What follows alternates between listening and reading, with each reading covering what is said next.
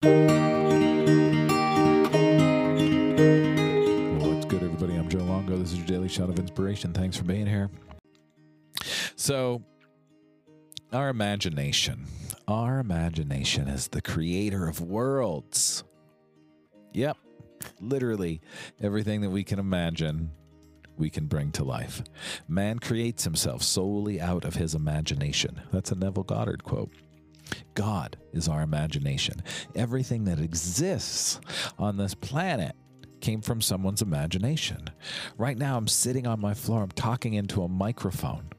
This microphone is plugged into a box, and this box is then plugged into my iPad. And all of this is happening because somebody imagined it. Yeah. God and our imagination. It's one and the same. And the same holds true for all the shitty things that we have in life, because we imagine them too. It's called worry. Worry is the misuse of our imagination. So why do we want to worry? Because for some reason in our culture, worry has become an acceptable practice. And my friends, that is just crazy. Absolute craziness. Because every time we worry, we're literally replaying in our mind exactly what we don't want to happen. So what happens? We program that into our reticular activating system. So then our brain is going to start showing us what we don't want to see, because that's where our focus is. So change that, right? Bring it back to this positive imagination. What's the best thing that can happen? What does your best day look like? I've been giving this assignment to a bunch of my clients. Write down your perfect day from the time that you wake up to where you have your cup of coffee or your cup of tea. What does your house look like? Where are you sitting? Are you going for a walk after that cup of coffee? Then what's next after that? And then what's next after that? Literally write down and visualize your most perfect day. Try that. I recommend doing that practice once a week.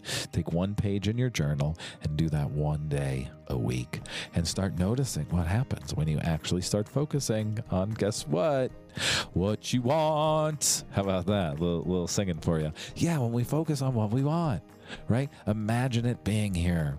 Try these practices, please, for the love of God and all that is good and holy. I'm begging you. Say, you know what? I listen to Joe's podcast. He says this crazy shit. What's the best thing that could happen if I actually try it? What's the best thing that could happen if I actually say, you know what? Every Sunday when I drink my coffee, I'm going to write down what my perfect day looks like. And I'm going to be as dreamy as possible. Right? I'm on my porch in the middle of the house, I'm on my porch in the middle of the woods. And I'm watching the deer run past me as I drink my morning coffee and the sun comes out. That's not what my morning looks like right now, but it's the morning that I visualize in my head. Try it, see what happens. And then when it actually happens, send me a message. Be like, hey, guess what, Joe? I tried it and it worked. This shit works.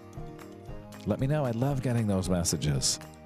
Seriously, I love getting the messages that say, this shit works. And it works when we do it, but we have to do it. Thanks for being here, my friends. Put these practices into play. See what happens. Let me know. Let me know how it goes. Have a beautiful Friday. Use that beautiful imagination of yours to create your best reality. And I will see you back here on Monday morning.